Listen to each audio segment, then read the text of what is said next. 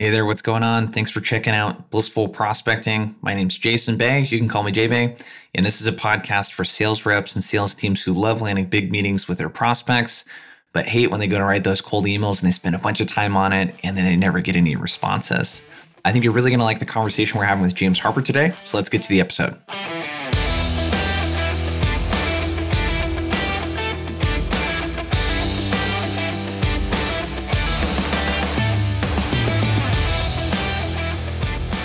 So one of the things I love about talking to firms that do the prospecting for companies is they usually have a lot of really interesting best practices around what they're doing because they have to figure this out for another business. And this is actually what we started Blissful Prospecting doing was people would come to me and my wife, Sarah, and say, hey, I want you guys to send out cold emails or like LinkedIn, sequences for us. And we would write all of the messaging. And it was really hard because we'd have people coming to us that wanted us to do this for them to sell insurance. We had people do it for SaaS. We had people do it for marketing agencies, website agencies, and sort of everything in between. And what it required us to do was, kind of like build up this expertise really, really quickly in their business so that we could, send emails to the prospect that was relatable for them. And we found it really hard because we didn't sell to our prospects every day. So I have a ton of respect for our guest today, James, and like what he's doing with his company, because at Agency Flair, he's sending out the prospecting and like doing the prospecting for these companies, and they've become really, good experts in the industries that they're helping. So props to him. I had to transition into more coaching and training and really take our frameworks and then combine that with our clients' industry expertise to do it. So I just found that was easier for me personally. But what we're going to talk about, of course, because we like to get super tactical, is we're going to talk about cold calling and specifically what he's seeing in this like work from home environment with the pickup rates being lower. So how is he cold calling? He's going to talk about ringless voicemails, which are pretty cool, something I have not tried before. And just like kind of overall cold calling best practices and voicemail best practices. He's also going to talk about LinkedIn and how we should handle LinkedIn and what the approach should use and why it works on industries that also are like like techie, kind of industries. So I think you're really going to dig this one. Before we get to the episode, this is a long form piece of content. Obviously, this is like an hour interview. If you're looking for stuff that's a little more bite-sized, 5 to 10 minutes, a roundup of my best like LinkedIn posts, short videos, that sort of stuff to help you with cold calling, cold emailing, LinkedIn, objection handling, all that good stuff. Make sure to check out blissfulprospecting.com/Jason. You sign up for that, I can send you that one-page cheat sheet. It's really cool. I've been getting a lot of great feedback on it. So again, blissfulprospecting.com/Jason, and let's get to the interview today.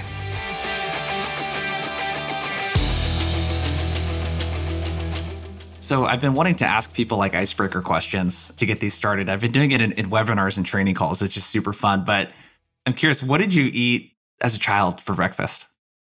As a child for breakfast, what did I eat? I think probably just like a good old bowl of Trix cereal. Ah, okay. I guess I'm a cereal guy, and probably as I evolved mechanically, maybe a waffle. So I don't know. Definitely cereal and then waffle. But then again, I have a 3-year-old son and he's a waffle boy. So maybe that was my stick. I don't really recall though. So were you guys like 2% milk, like whole milk? What was the milk situation? Yeah, man, we were definitely 2% milk, and milk was big in our household. Me too. I didn't really grow up with a ton of money. I grew up with kind of a crazy household. So there was oftentimes it was like milk, bologna, some random leftover dish, and maybe cheese in the fridge. And that's what I remember. That's awesome, man. The milk thing is interesting. I used to drink so much milk. My dad drank a gallon of milk a day when he was a teenager. Oh my gosh. Like they had a cow. Yeah. I used to get pimples and stuff kind of bad. I'm looking back at it now. A lot of that's actually from drinking milk, which I'm like, yeah. Milk had the best like marketing campaign of all time when it was like got milk, get strong. It was Bo Jackson drinking the gallon of milk, and just to find out that might not always be the case. That's funny. Okay. Well, now that we know a little bit more about you, James, how did you get into sales, man? It looks like you've done a lot of like really interesting things in your career. And if I read correctly on your LinkedIn, your stepdad was kind of a big, part of you getting into sales. But how did that get started for you?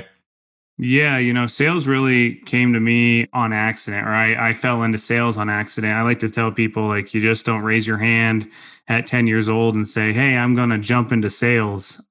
The thought of sales for most of my early life would have scared the hell out of me, frankly. But sales was really a form of survival for me. And I didn't realize I was falling into sales, if you will, until I became a young adult. I needed to make money, and I don't have a strong educational background. I'm fortunate enough to be well spoken and well written, but I didn't graduate high school. I don't have a college degree. So, what jobs really take you outside of just your minimum wage jobs? Yeah. What I love about the sales industry is it's an equal playing field. If you're willing to try, a sales company, like a door-to-door company, a cold call company, they'll take a waiver on you just based off of hustle.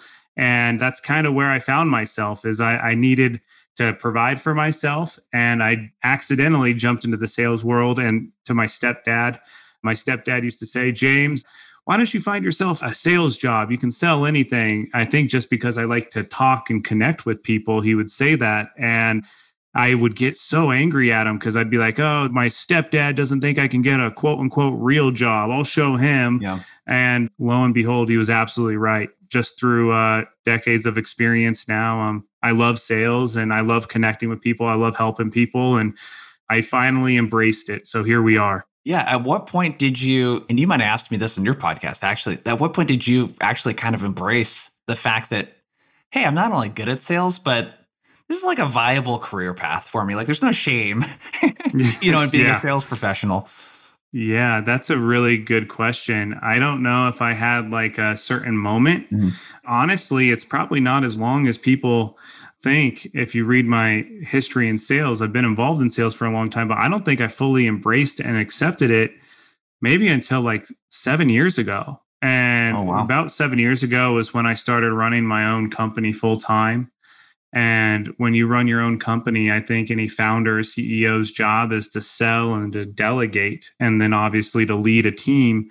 In those early days, my only job was to sell because I needed to create profitability for, at that time, it was a marketing agency. And although I disguised myself as a marketer, really, I was just a young entrepreneur trying to sell to clients our marketing service. And then just through running that agency, we just sold traditional marketing services. I really realized, no, I don't like marketing, so to speak. I like selling marketing services. And then I like talking to my clients on how we can increase their sales. And it just kept pointing back to sales. And that conversation I had when I was 17 with my stepfather, go get a sales job, just kind of kept popping up in my head. And then when I looked at my whole body of work, I did all these door-to-door sales jobs and cold call jobs at crazy call centers before my entrepreneurial career really started. And I finally just said, you know what? This is who I am. And sales doesn't have to be a dirty word. Yeah. I don't know if you found this, but because I did a lot of door to door, and we talked about this before, selling house painting services and, ran outbound call centers and just made a lot of cold calls. Did you ever see that, hey, most people in sales don't do like the really hard jobs in sales? Most people, like, physically going door to door is so hard, man. When people can reject you to your face, I had people answer the door in their underwear.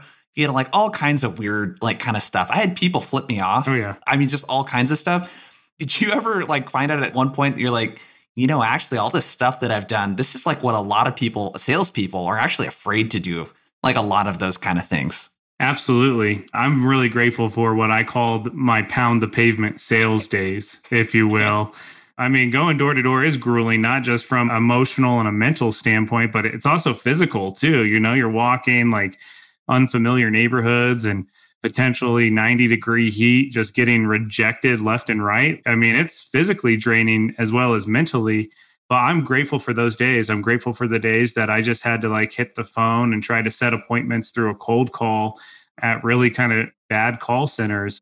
And then when I got into more B2B high level sales and just more like what I would call everyday high level business transactional sales that are really based upon a strong relationship, I realized, wow, a lot of sale professionals haven't done the pound the pavement type of prospecting that I have, Yep. but it gave me a type of grit that to this day I'm still very grateful for and I'm not afraid of. Yeah, I always tell my wife, I'm like, yeah, if anything ever happens in our business, I could start a house painting business again and go door to door, no problem, you know? Yeah, exactly. I love that, man. I love that you did house painting sales. Oh, it was brutal. I learned so much though. This is actually kind of a good segue into the first thing I wanted to ask you about is, I mean, we're both in the outbound world. Call reluctance is something I see just run rampant, especially on the company level. I would say maybe 2/3 of the salespeople at companies I work with, they're reluctant to the point to where they don't like not pick up the phone, but they definitely don't pick up the phone as much as they could or should because they just do this like thing where they just kind of like, oh God, should I reach out to James? I don't know. He's been doing this for 10 years. He's got so much experience. What could I possibly add to him? Like that sort of stuff. What's your take on call reluctance? I think call reluctance is a very, very real thing. And I really appreciate people like you that speak to that, Jason. I think as sales professionals, we think way too much in terms of picking up the phone or should we not. Mhm. We're very quick to send an email. Yeah. We're very quick to send a follow-up LinkedIn message or comment on maybe a prospect's LinkedIn post. Like we have no problem doing that because it's easy. It's right there from our keyboard, if you will. Picking up the phone, actually, if you had that same type of mentality that maybe it's light work or it's easy and we make it up to be bigger than I think it really needs to be in our heads. If I'm trying to sell to you, Jason, and maybe I've reached out a few times, maybe we've had a conversation, maybe we hadn't, but then all of a sudden I pick up the phone and all I'm doing is trying to follow up with you. I actually don't see any problem with that. And I've been afraid to pick up the phone. And I had a sales mentor say it to me perfectly. He said, all you're doing is trying to start the conversation up again. Yeah. And he literally compared it to email. It's no different. We send emails because we can push a button. It's very easy. The only difference is when we pick up the phone, we have to have very specific intention. And we also have to be ready to maybe be a little bit more accepting to an objection or a rejection on the fly. You don't have time to like analyze a response from an email and how am I going to craft my response to this objection? You kind of have to be ready for it. But if you just stop making it a bigger deal than it is and just realize it's just another channel, just another tool to use as a follow-up, it becomes a whole heck of a lot easier for you. Yeah. And it's just another human. Yeah. It's just another person, Yeah. that you're talking with. And I don't know about you, I still get a rush every time I make a cold call. Anytime I'm calling a prospect that's gone dark in the sales process, I still get nervous for that, man. And I don't think that the goal is to make that feeling go away necessarily. It's kind of like just to act as if. I mean, it's kind of the old cheesy thing that they talk about with like courage and bravery. It's like those people are still scared. They just act anyways. Like they just take action. Is that how it's kind of worked for you? Like, what are your thoughts on that? Absolutely. It can relate to that feeling 100%. And I think a lot of people can. I still get a little bit nervous before I jump on a podcast. I did a podcast with you, Jason, already, and I still get nervous.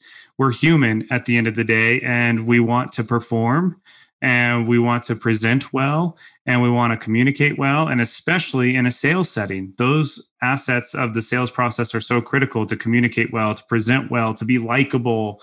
But it's just human nature to not want to get rejected. And the truth is, with a cold call, you can be cussed out, you can be hung up on. And all those things have happened to me throughout my cold calling days, throughout my door-to-door days. But the other side of that coin is a cold call can change your life. It can change the dynamic of a relationship. For instance, I mean, I run a sales agency and one of our callers just the other day made a call and the guy picked up and he said, you could not be calling me at a better time. It was just like perfect timing. And we call him phone outreach specialist. She said, James, I just got lucky. I called him at the right time. I said, no, the harder you work and the more willing you are, the luckier you get, like that old quote. And going through your numbers and hitting those motions, things happen when you just consistently put that effort, especially in the outbound world out there, things do fall in place. So yeah, I think being nervous is totally normal. And I think anyone that says that they're not nervous before a sales meeting, whether that's in person, virtually, before a podcast, I think there's a little bit of lying there because we're all human. Yeah. Yeah. Yeah. We're all human. Yeah. So let's keep going with this cold calling thing.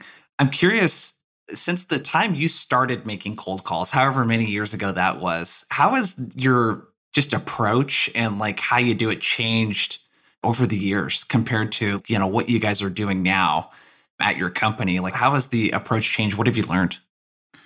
Yeah, I've learned a lot. I think the first thing I've learned is you've already touched on it. It's just another human on the other side of the phone. And all we're trying to do is having a conversation.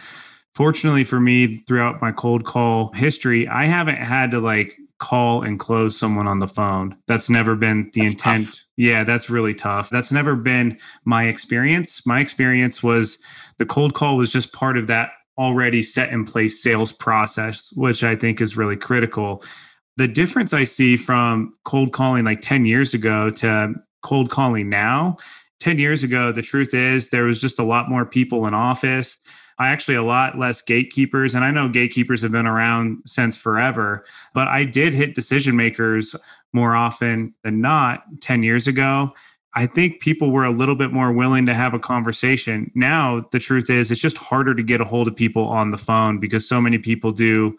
They might have an office number, so to speak, but they're really running their business off their cell phone, and you might not have the correct number or correct data to actually get that person on the phone.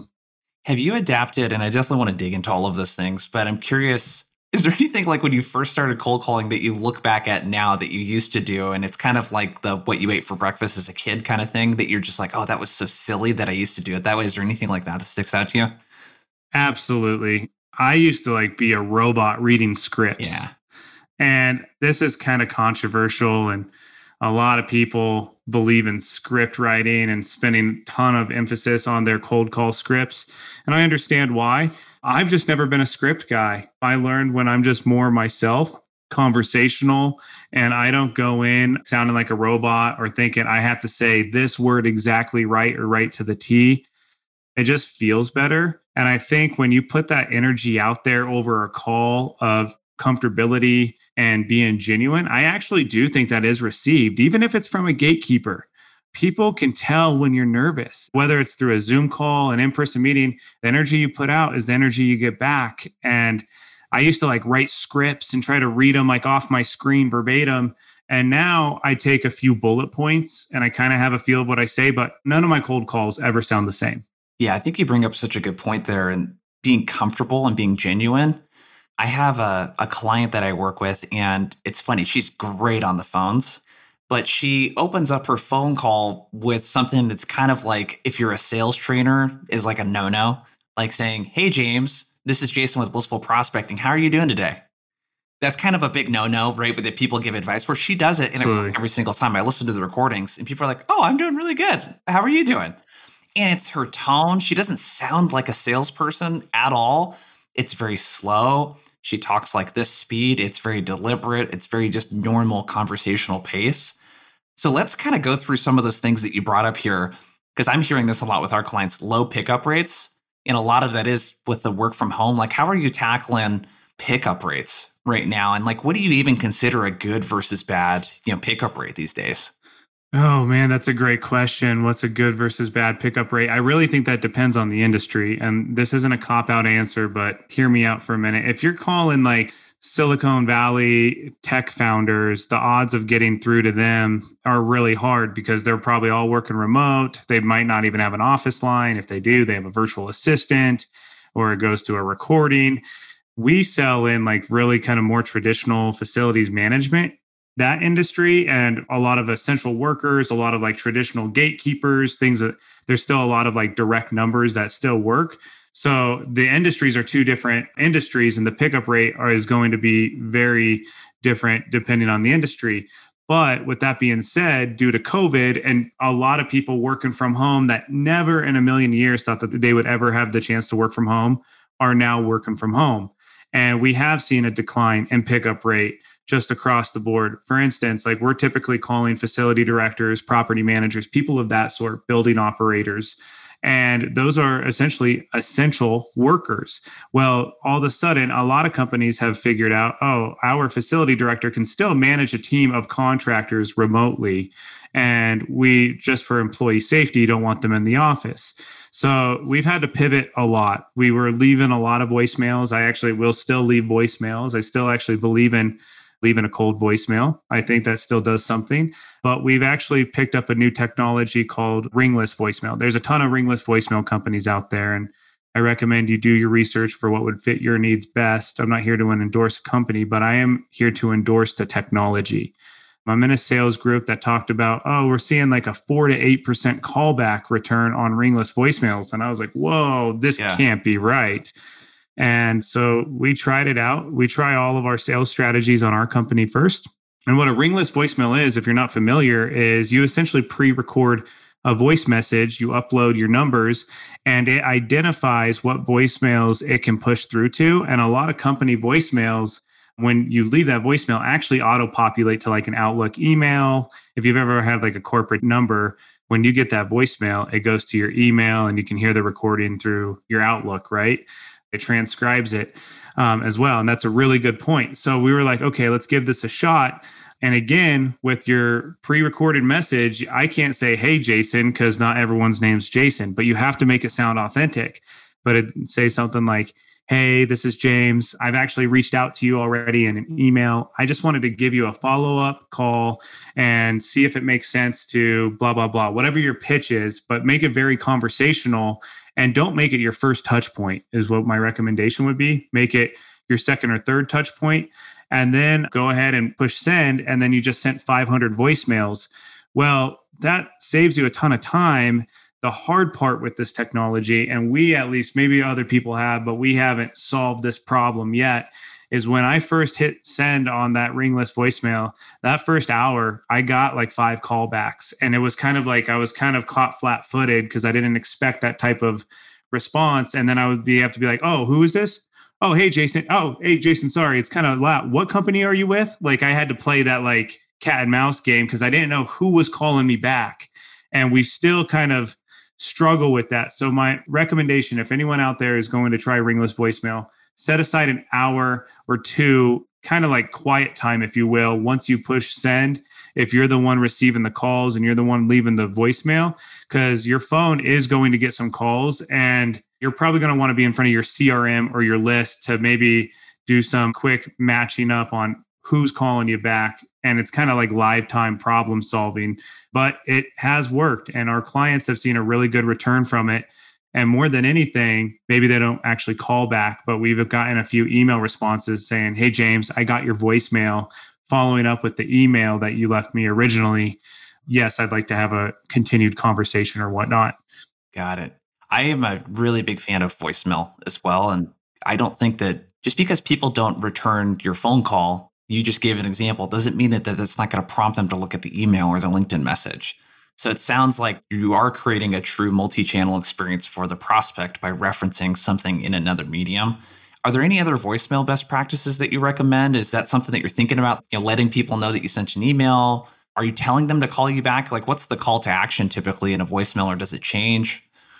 Yeah, really great question. I do think it does change depending on what you want. Typically, for us personally, I'm just looking for a call back. But I will tell you, a lot of people have probably heard of Jeb Blunt. Obviously, he's a great sales author. And Fanatical Prospecting, he has a whole chapter on how to leave a voicemail. And this is just through thousands and thousands of calls he monitored. And I implemented this as soon as I listened to that chapter, and it has worked. And what his advice is, it's very simple, is as soon as the voicemail goes live, say your name and state your number. Like, so I'm James Harper. My phone number is 720, and then say your number. And I'm calling because, give the reason because, and keep it brief, keep it to the point. Obviously, keep it human. I think that's just needed in all the sales. And then when you end your voicemail, again, my name is James Harper and my phone number is 720, and then say your number. He's like, giving the number 3 different times throughout the voice message increases callback rate by like 17, 18%. I wasn't sure what to think when I first read this chapter. We started implementing it, and it's true, night and day difference. I don't know if our callback rate is 17%, but it does seem like when we leave voicemails like Jeb Blunt's recommendation by stating your name, number, and then when you actually, his recommendation is when you actually end the call, state your number twice, and it's going to feel very awkward. We've seen a better callback rate with that. We want callbacks, but I do think it is good to reference a different touch point somewhere in your voicemail so it doesn't feel completely out of whack and completely cold. Yeah, I love that, because this is why you need to try stuff, because there's a lot of advice out there with voicemails right now to do other types of things, like don't state your name and company name at the beginning of the voicemail. I've tried both. And I think it maybe depends on who you're reaching out to. And I think you should just test this stuff. Like what you're very intentional with there, and like what Jeb was talking about, is like thinking about what it's like to listen to a voicemail. And if you're listening to a voicemail, usually people don't want to rewind and like do all that sort of stuff. So if they hear your number multiple times and then you do twice at the end, and you're a little bit slower and deliberate with a phone number, like the person can write the phone number down. I don't know. That's like the most annoying thing to me when I get a voicemail and like the person leaves a different number than the number they called on. So I have to actually listen to the number, and then I have to like rewind it a bunch of times because they're so fast. Those little things. I mean, you're a marketing guy, right? I mean, how much have you seen just with like pay-per-click ads and landing pages and website stuff? One extra click makes a huge difference in a conversion rate oftentimes. And like doing that little bit to think about, is it super easy for the prospect to do the thing that I would like them to do? Yep, you hit on it. Easy is the word. I think in the outbound sales world, we want to make everything as easy and seamless as possible for our prospect. And I think that's just sales in general. People pay for convenience. We love convenience. I love convenience. That's why we love Amazon. That's why we love food delivery. That's why we love social media. It's convenient. Think about that in your sales process. Are you making it convenient and easy for your prospect? And often we can overcomplicate things, which will substantially impact our conversion rates. Yep. So with cold calling, I'd love your take on assistants and gatekeepers as well. What's the protocol? Like, is there anything in place like for how do I get this person to help me versus saying, hey, can you send me to James's voicemail, kind of thing? Is there anything there around strategies to get them to actually help you with something versus just sending you to someone's voicemail or saying, hey, so-and-so doesn't take calls right now, I'll take a message, kind of thing? Yeah, this is going to sound so simple that it's almost silly. It's just very true for me. Are we asking open-ended questions to gatekeepers, and are we allowing them to be of help? Gatekeepers' whole job, if you think about like someone who's in an admin role, they are like just helping type of person because that's what they do in their everyday, whether that's on the phone with you, a customer, the CEO, whomever. They obviously have a role to gatekeep, and that's helping the CEO to a point. But people want to help, and people don't like not answering open-ended questions, or it gets really awkward really fast. And what we tell people is, okay, instead of just settling for, oh, you can send him an email, or hey, I'll push you through to his voicemail. Everyone's always on vacation, right? The decision maker is always on vacation. You can ask for a bit of information that might help you with a follow-up call, or might help you with leaving that voicemail that you're about to leave for that person. I just don't see people in the cold call world ask enough open-ended questions. Obviously, if I ask you, is the sky blue, Jason? You'll say yes. But if I ask you, what color is the sky right now in Austin, Texas? You elaborate. Yep. And I get that that's not a typical thing you'd ask on a cold call, but are we asking questions to find out more information for better follow-up, for better personalization in the future? One little trick, I don't know if you even want to maybe tip, it would be a better word, that I found though, with some of my cold calls with gatekeepers, is like you might pick up the phone and I'll say, hey, Jason, my name's James. I'm wondering if you could help me with something. Just by saying that, like, I'm wondering if you could help me, it just kind of puts a guard down, I've noticed, even in the voice of the receptionist or the gatekeeper of like, yeah, I'm willing to try to help you. And really, we are trying to get their help to get connected to the decision maker. And you mentioned something I was just about to make a point of. You've used the word help multiple times. This is so funny when I do these trainings and I talk about, because this is like the big thing that people get hung up on. And I'm like, did you ask the person for help? Like, just ask them, like, get them to opt in to like helping you. And then you can just relax a little bit and be really pointed with your questions and ask those open-ended questions and stuff that you talked about. But I love that. That is the only way that I do it, when I call someone that is not the person I'm trying to get a hold of, and an office type of person answers. And I honestly can't think of a single time that someone shut me down. Yes. Now they might be like, yeah, what's up, James? Like, what's going on, man? And they might press you a little bit, but they're at least engaged in the conversation, versus the every salesperson basically does this. 99% of cold calls. Hey, James. Oh, well, my name's Jason. I'm with Blissful Prospecting. I'm trying to get a hold of Bob Smith, and we do this and we do that. And we've worked with all these awesome companies. I'd love to talk to Bob Smith about the sales team. Can you connect me? It's like, it's just a huge pitch and it's all about me. And I don't know, simple yet effective advice that you have there that I find that most people just don't do, just simply asking for help.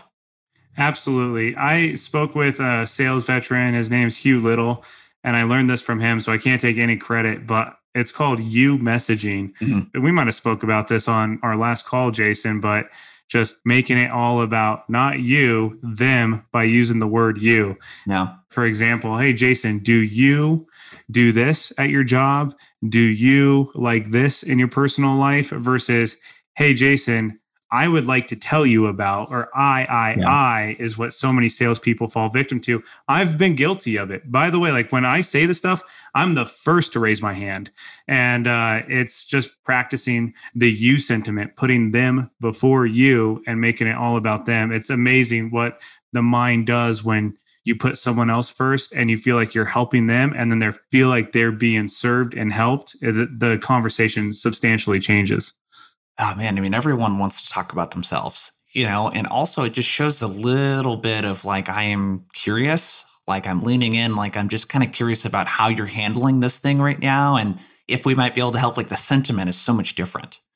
I know we're kind of a bit on a rant with cold calls, but I'm liking it. So, because people are going to want to know all this kind of stuff, what are you guys recommending in terms of like intros? So let's say you do get a decision maker on the call. How do you guys typically introing on the cold call? When we have a decision maker on the call, we're really just trying to get to the point. And that point is really being, hey, we realize, we know we're interrupting your day. I call it, call the elephant out in the room, right? Mm-hmm. When you get that decision maker on the phone, just say, hey, listen, Jason, I realize I'm totally calling you out of the blue and I respect your time. I'm reaching out to you because I'm curious to learn more about you or your company. And this is why. Can we set aside maybe 15 minutes at your convenience to have a conversation about this? I think, again, just being human and calling the elephant out in the room is something we like to do right off the bat. Some intro lines that we use, again, I'm not a big script guy. I kind of have to play the feel of, does the decision maker, are they coming in guarded? Are they coming in open? Are they coming in hot? Not, So I don't really have opening lines, but I do more times than not just say, hey, Jason, listen, I realize I'm calling you out of the blue. Here's why. I like to address that elephant in the room. Or I'll say, hey, Jason, if I can do this, I will always do this. And I believe salespeople should.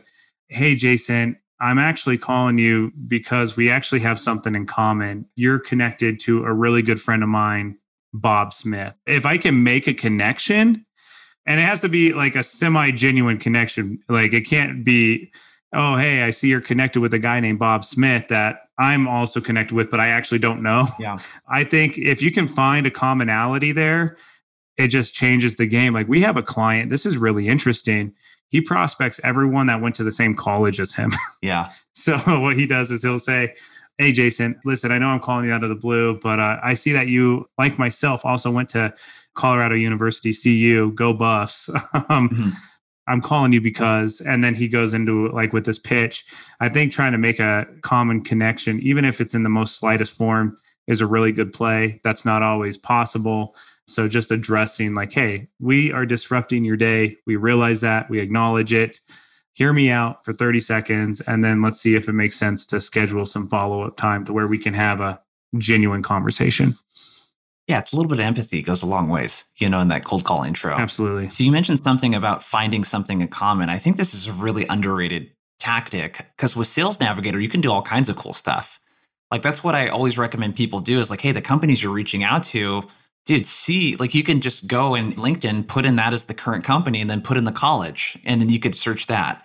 Another thing, I don't know if you guys have done this, that I find that works really well is if you look for people that used to be an employee, so a past employee of your guys' current clients.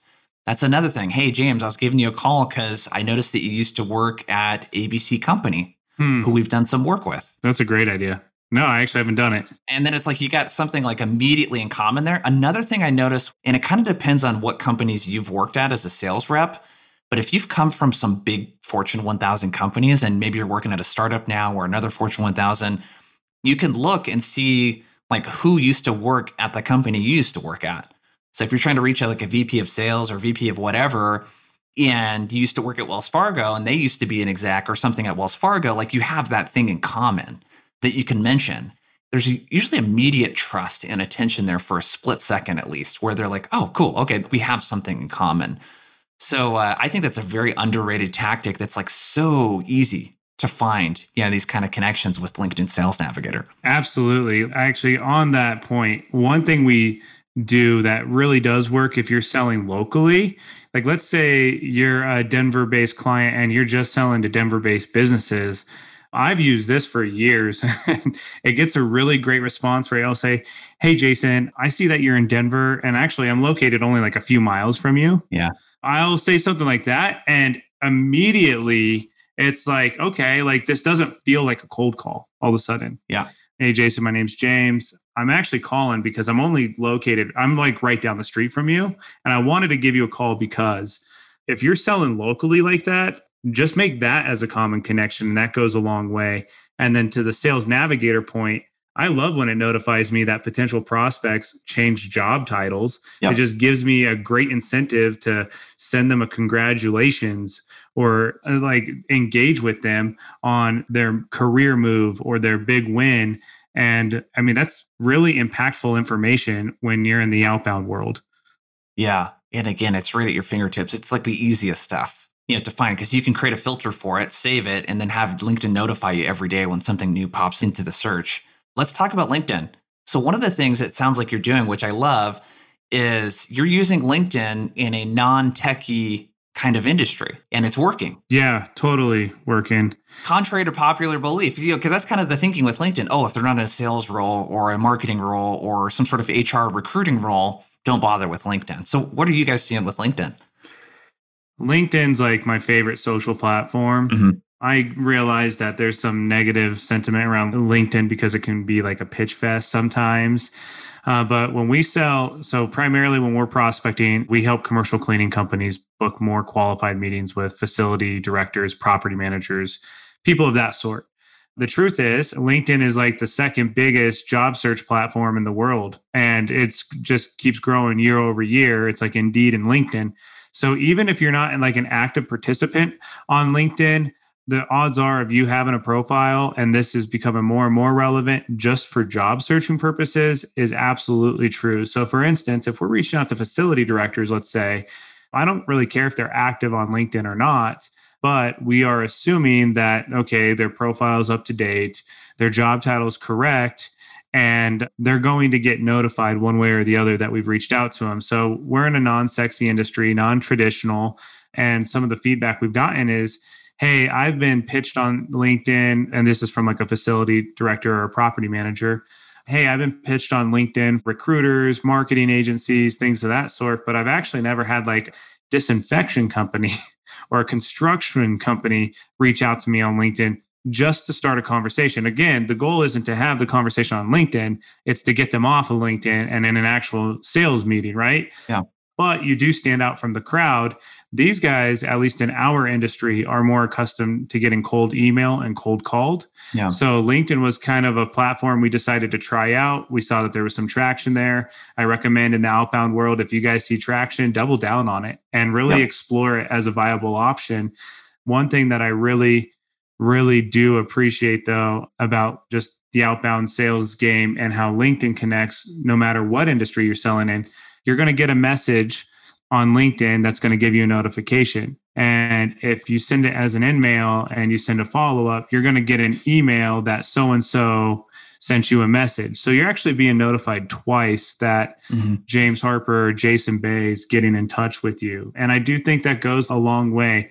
And I don't know about you, but when I log on to LinkedIn, I make sure all my notifications are gone. Yeah. I clear all of those notifications. And I actually do. I'm more inclined today to read a LinkedIn message than I am like a cold email. Yeah. Interesting.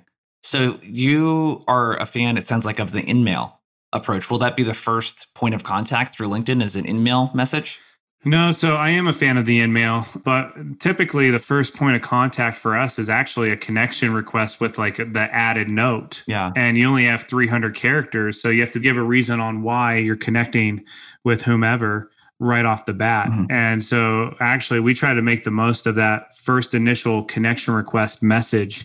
And we actually try to qualify in that message. And that might sound a little bit strange, but we'll say, hey, if you're looking for ABC services of what we do, we'd love to connect and see if a serious conversation is warranted, like something that direct. Yeah. And then by the time they accept your connection request with being very direct right from the start, we actually get a ton of responses to that initial connection request message, which I don't think is typical, but I like being direct on why we're connecting because we want to build a network that means something to us. So we want to, when we're reaching out to build our network or to even contribute to their network, we want to be direct on our intention.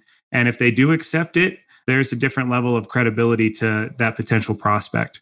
I imagine, correct me if I'm wrong, the percentage of people that accept that connection request, it's probably lower than if you were to do something more generic, but it seems like the likelihood that they're going to actually engage with you is extremely high. Yep. Because they already know what to expect. Like you're saying, it isn't what people are calling out, if you've seen this in the pitch slap, the connect and pitch, kind of thing. It isn't a surprise. Is that a correct assumption? Yeah, that's 100% correct. I think your outreach should be quality versus quantity always. Yeah. So basically in that message, it sounds like the approach is like, hey, I'm connecting with people that are looking for help in these areas, A, B, and C, kind of thing. If you're looking for help or interested about this, we should connect so I can tell you more kind of thing. Yeah, exactly. Interesting. And then if they don't respond to that, is that where you kind of go with the InMail? And what's kind of best practices with InMail? Because this is something I've just avoided. Yeah. Because so many people do InMail so poorly that I'm just like, the InMails that I get are so terrible. I mean, they're like really long-winded cold emails is essentially what the person did is they just put their cold email into there. Yeah, no, you're right. There's a lot of bad InMail strategy out there. So what we actually, I think, take a different approach to InMail because you have a limited number of credits. You're literally paying to send a message, right? I don't want to pay to send a message to people that we're already connected with that we can essentially chat for free, if you will. Yeah. We will send a follow-up InMail. And again, kind of, are you serious, George, or curious, George? That's like what we like to say, like just joking around. I had a business broker tell me that once, and I was like, I'm stealing that. But basically, it's like, hey, Jason, I'd hate to waste your time. And then again, we send the follow-up email. The money really is in the follow-up. And I think anyone in the prospecting world knows that. But we're very concise to the point with our follow-up InMails.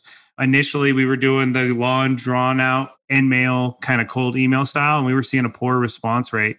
But if it was something like, hey, Jason, just wanted to send you a quick follow-up here. If you're ever in need of A, B, or C, I'm happy to be a resource, no strings attached. And I love that line. Like, listen, hey, I'm willing to be a resource for you. I'm willing to serve you in some way, no strings attached. But then you need to uphold that promise at all times. If you're willing to be a resource, an industry expert for that person, and they reach out to you, no pressure, no strings attached, because now you're delivering on your promise. And by doing that, ironically enough, that could lead to a potential business relationship. But I'm big on the follow up with the InMail. I'd hate to waste your time, but I'm happy to be such and such resource for you. Absolutely zero pressure and no strings attached. And just by being that genuine and upholding, like kind of putting a promise out there, we see a really genuine response rate is how I would put it.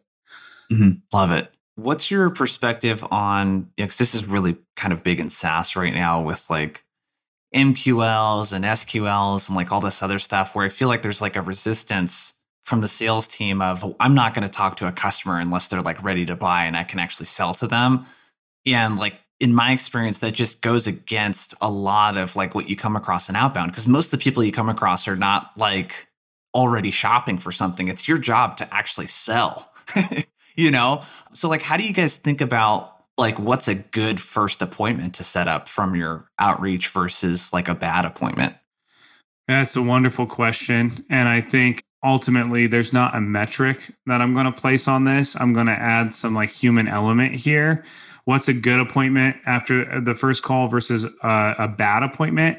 Did that prospect give us action steps for a potential second appointment or give us direction that there might be potential to do business with them in the future? Yeah. The truth is, when you're reaching out to prospects, if you're reaching out to 100 people, maybe, and let's say you're a service-based company, maybe, I don't know, 70, 80% of them, I'd say 80, maybe even 90% of them don't want to buy what you're selling or don't have a need for it. So it's really capitalizing on that 10 to 20%. And out of that 10 to 20%, at least in the B2B service world, is very low. So it's a long sales cycle. So you have to always be pushing your prospects to take action to kind of keep that ball moving down the field, if you will. So what's a SQL versus an MQL? I think there's all these metrics that like the Salesforces of the world have qualified people for and not qualified.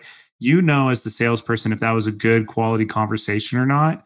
And you should have a feel, because this is your job to have a feel on people when connecting. If you think that there's opportunity in the future, or maybe you discovered opportunity on that call. And you'll know if it's a worthwhile contact to stay in touch with or not. I think where salespeople fail is we all want quick return. We all love instant gratification. I love it. I eat a cookie because I like the taste of it. Like it's that simple. Yeah. But the truth is, when you're playing the long-term outbound sales game, there's not a lot of instant gratification. And a lot of it is kind of like this slow, stay in front of, slowly relationship build for profit at the end. You got to think profit, not paycheck. And I say that a lot in all my sales talks. And that's exactly what cold prospecting is. You're thinking profit, not paycheck. So how do you qualify? How do you not qualify? You should have a good pulse just from a human element after that meeting if you think they're qualified or not. Yeah, and take the meeting. I mean, yeah, exactly. I mean, most companies, I mean, there are a few unicorns out there, obviously, where there's so much demand for what they're doing because their product is so good and their marketing's so great. Most companies have sales reps with like calendars that have a ton of white space on it. Yes. Take the freaking meeting, dude. Yeah. Like take the meeting and like actually sell. You know, that's the other thing I find too with outbound is it's a different sales process than like an inbound lead that's like to me, selling inbound is like easy. Yeah, exactly. It's easy mode. I mean, the other variable you have to worry about is if they come to you inbound, they're probably looking at competitors as well, you know, so there's that. But with outbound, like to me, that's the challenge, is getting someone that wasn't thinking about this to think about it and to be like, oh, cool. I didn't realize there was this thing I wasn't thinking about that's related to what's a priority for me. That's part of the challenge. And at least get them, you've made contact and now nurture. Yes. You know, and like nurture that lead, because I mean, I can't tell you, I'm sure you've seen how many sales I've won that were conversations I started last year. 100%, man. You know, like a year ago last year. Yes. Yes, 100%. I love that. I like to think of outbound sales as we are creating opportunity. Yep. I'm a sports guy. I like sports. Grew up an athlete, and I used to have coaches say, "Hey, James, go make a play. Like create something on the field, make something happen." And that's kind of how I feel outbound sales is. Like it is our job to kind of create opportunity versus wait for opportunity. Inbound's more like waiting on opportunity and capitalizing when it comes. Outbound's more like creating opportunity and making sure it actually turns into something. Yep. All right, man. We got to take off. Thank you for coming on the show. Where can people go to connect with you, find out more about what you're doing? You got a podcast. Where can people go to check you out? Jason, like I said last time, I think you're one of the best thought leaders in the outbound game. So I'm really honored to have these conversations with you. Thanks, Listen, man. if anyone wants to talk shop, you can go to agencyflare.com. For sales professionals out there that just want monthly email talking outbound sales, no pitches, no online courses sold or anything, just literally outbound information sent to your inbox once a month, go to outboundsalesreport.com and follow me on LinkedIn. If you guys want to connect on LinkedIn, I'm about building a network. That was a fun episode. One of the things that I definitely want to figure out with some of our clients is this ringless voicemail thing. I've heard of it, never really tried it before. And some of the results he's getting sound really interesting. You know, I don't know about you. I don't normally get very many callbacks from voicemails. I usually use it as a way to point someone towards an email or something like that. So we'll definitely have to check that out.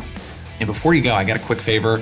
If you've been listening to this podcast and you've gotten some value, I would love a short, honest review on iTunes. It really helps the show grow and helps me continue getting on great guests like James. And you'd also be doing me a huge favor between you and me. So if you dig the podcast and you haven't left a review, I would love it. You can open up the podcast app on your phone if you're using an iPhone, or go to your iTunes account, look for Blissful Prospecting, scroll down to the very bottom. You should be able to leave a short, honest review. All right, appreciate it.